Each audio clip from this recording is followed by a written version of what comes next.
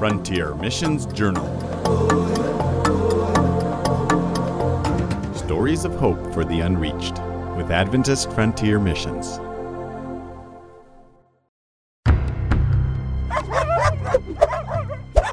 Again, I prayed for God to intervene. I'd never been fully surrounded like this or feeling trapped by dogs. Then all of a sudden,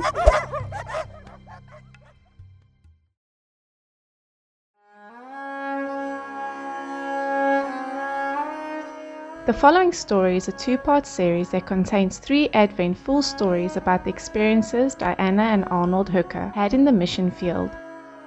May these true stories inspire and encourage you to have a closer relationship with God. The title of the following stories are Dog Pack and Sweet Samosas. hello, my name is Diane Hooker. My husband Arnold and I served as Adventist Frontier Mission Field Directors over Southeast Asia and Oceania for 6 years.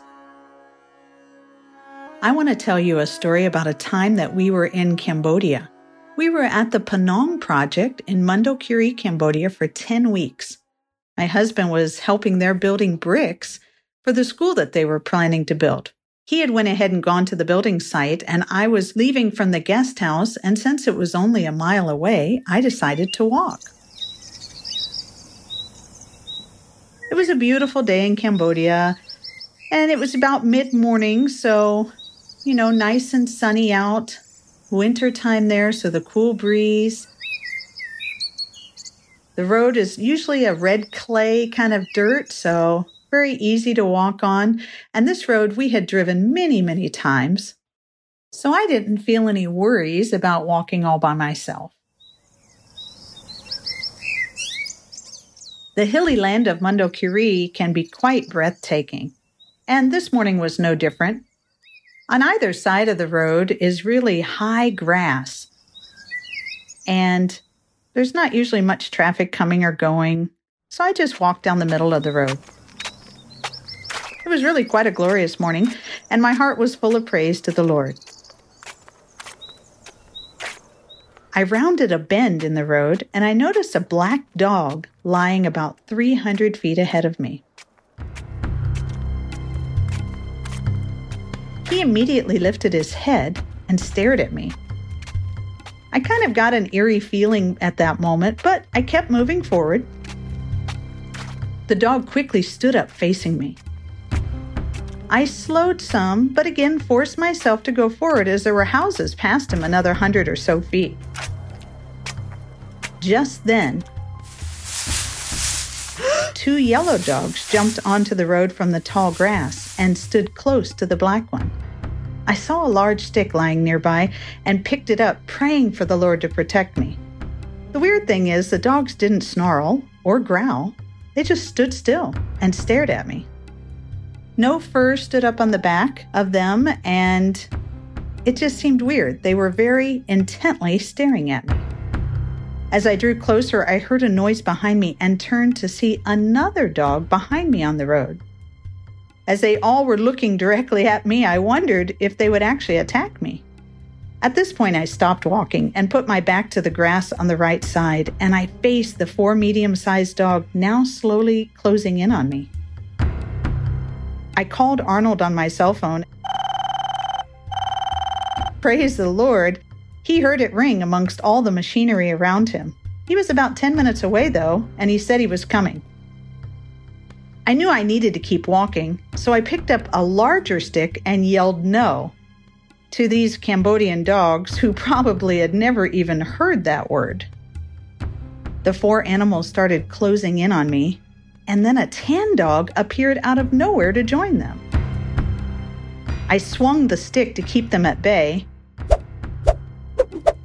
kind of wildly actually, and all of a sudden a Cambodian man on a motorcycle came around the corner and saw my predicament. He slowed down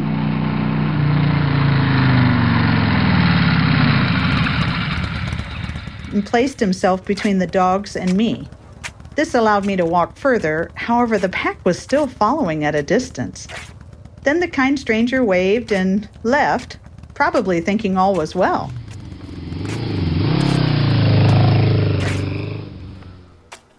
At this point, I was passing by about 3 little wooden houses on my left when I noticed the dogs jogging to catch up with me.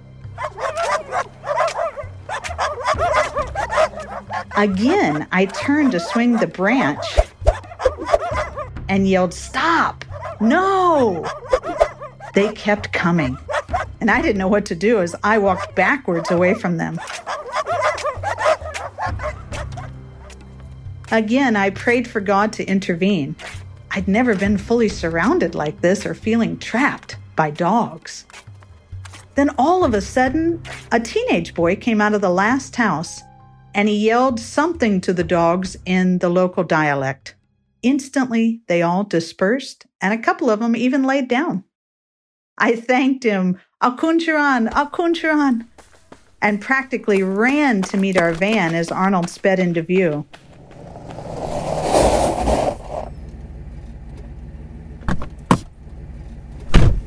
As I climbed in, I realized I was still clutching the stick with white knuckles and finally released it.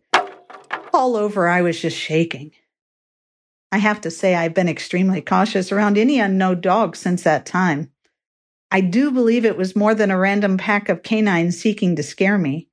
These dogs were well fed and seemed to almost be called together by an evil force intent on harming me.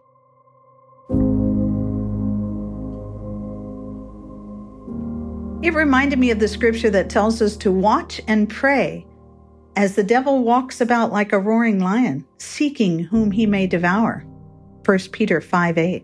Praise the Lord for how he provides, and that he is a very present help in the time of trouble, as we're told in Nahum 1:7. I want to read a quote to you from the Acts of the Apostles, page 431. All who in that evil day would fearlessly serve God according to the dictates of conscience will need courage, firmness, and a knowledge of God and His Word. For those who are true to God will be persecuted. Their motives will be impugned, their best efforts misinterpreted, and their names cast out as evil. Brothers and sisters, as we near the soon coming of our Lord and Savior Jesus Christ, no matter what's going on in your life, if you feel surrounded, caged in, and that no one is there, remember, Jesus is always close, and He is just a call away, and He will come and be there with you through it all. Stay faithful. Jesus is coming very, very soon. God bless you all.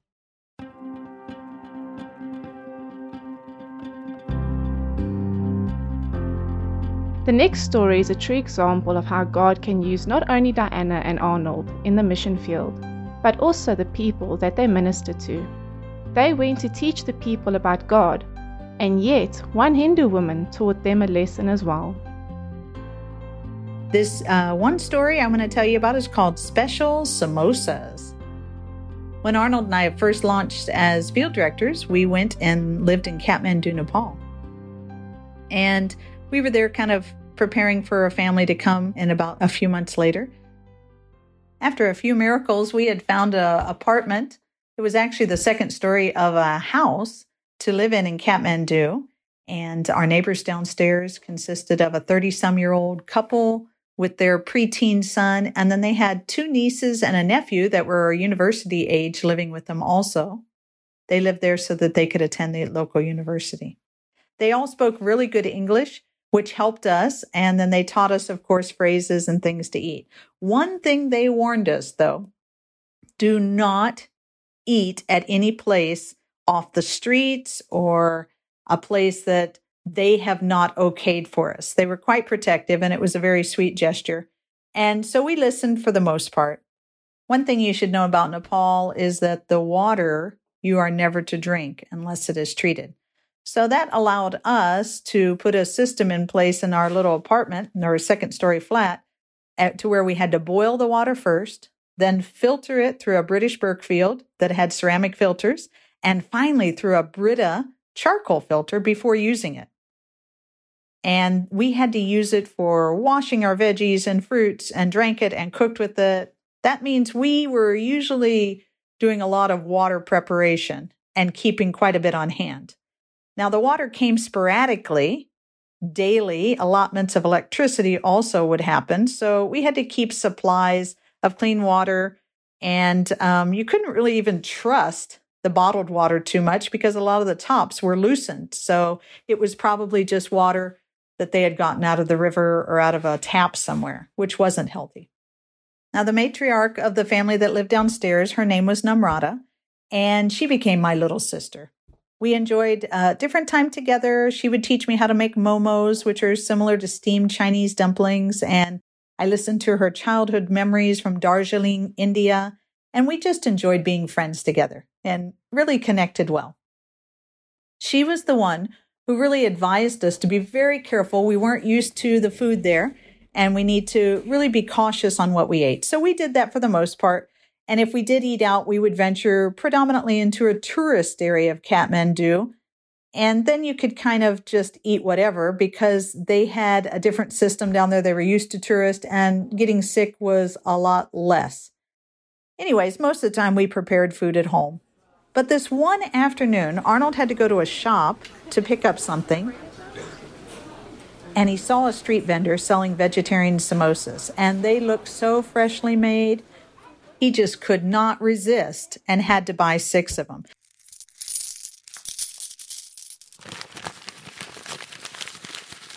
He was so excited to try them for lunch, too. And we just reheated them with other food that we had.